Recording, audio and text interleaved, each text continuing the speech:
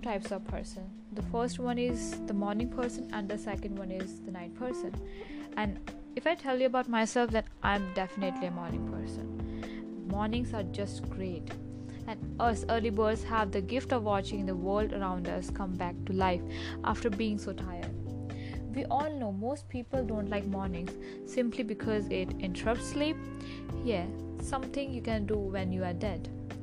I turned to the window, delighted to see a bright gray sky and just one giant cloud covering that asshole of a sun so it can't burn my skin and give me cancer. Sure, your idea of a beautiful day might include blue skies and fairies, but I never asked you.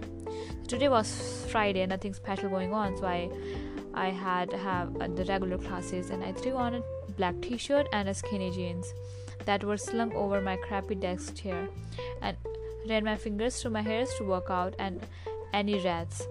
While making my way through a dim hallway to the kitchen, my house is just one big dim hallway with rooms.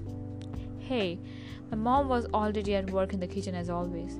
She had the same dazed expression as on her face as she did every morning as she did her tedious home mom course. And every day she had to wash dishes, do laundry, cook food, pick up stuff around the house, etc. She set down a plate with a small cinnamon roll drenched in white icing out on the table. Here, eat this before you leave. Nah, you need to eat something for breakfast. It's not good to skip meals, she nudged. Says who? Says me.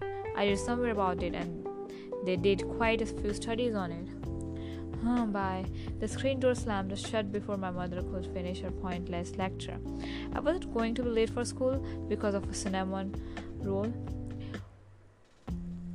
Most kids get their parents to drive them nowadays, but walking is a perfect opportunity for some alone time.